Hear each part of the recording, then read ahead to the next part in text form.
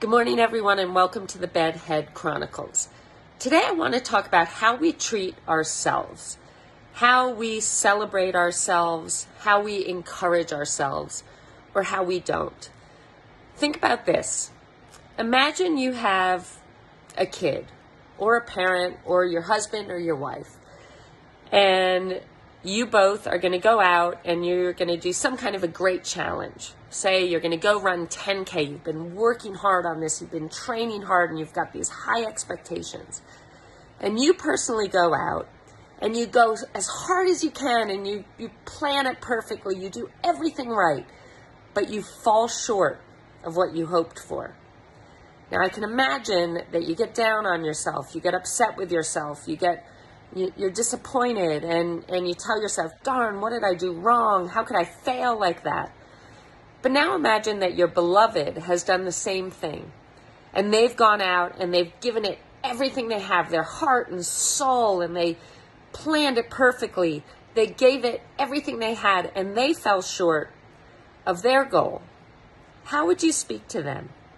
What would you say to them? Would you talk to them the same way that you spoke to yourself about your disappointment? I doubt it.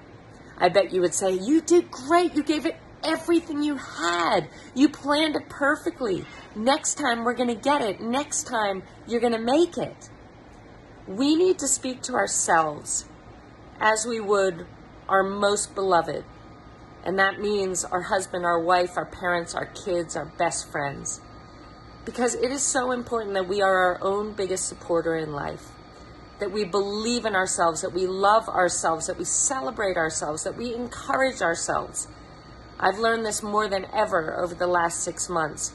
I needed to be my own biggest supporter to make it through this. And in other situations, imagine, you've got a bad habit and you can't seem to quit, whatever it is, whether it be drinking or smoking or drinking coffee or OCD, whatever it is, this bad habit. Instead of being hard on yourself and saying, how come I'm so weak? How come I can't fix this? What would you say to someone that you love with all your heart? You'd be encouraging. You'd try to find a solution. You'd be there to help them, to let them know that they have everything they need inside of them to eliminate this habit. Treat yourself in the same way. Love yourself, encourage yourself, believe in yourself in the same way. It is so incredibly important. I hope this helps everyone. Have an amazing day, and I'll see you during the next Bedhead Chronicle.